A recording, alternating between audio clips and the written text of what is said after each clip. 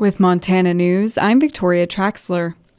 Proponents of a bill moving through the Senate that would define what the terms male and female mean in Montana law say it would have no financial impact on the state.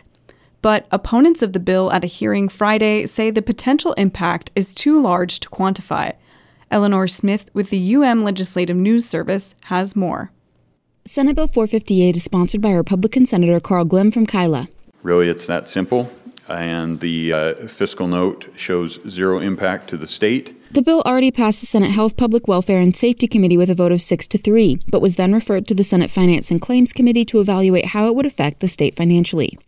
The bill had 3 proponents at Friday's finance hearing and 6 opponents, including S.K. Rossi, who represented the Human Rights Campaign. I think you should be suspicious of something that impacts 40 different sections of code and has a zero fiscal note. Opponents also said this bill could open Montana up to discrimination lawsuits if passed.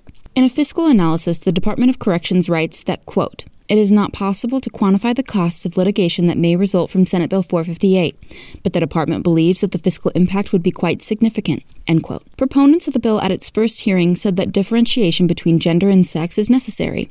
Opponents said the bill was discriminatory to gender-diverse people. The Finance and Claims Committee did not take immediate action on the bill. That was Eleanor Smith with the Legislative News Service.